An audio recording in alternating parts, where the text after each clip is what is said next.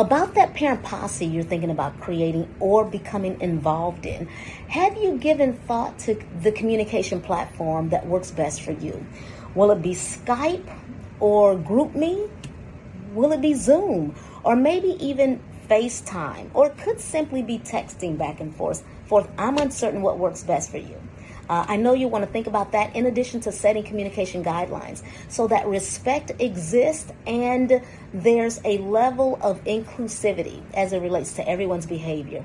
That'll be important. And then regular check-ins. Will it be once a week, twice a week, bi-weekly, or monthly? And then also making sure that respect and privacy of people's boundaries, making sure that that is on the forefront. There's a confidentiality and sensitivity that exists in these groups, and I know that you'll want to pay careful attention to that. Any further questions? Please let me know. I'm Dr. Michelle Lloyd. Short Cast Club.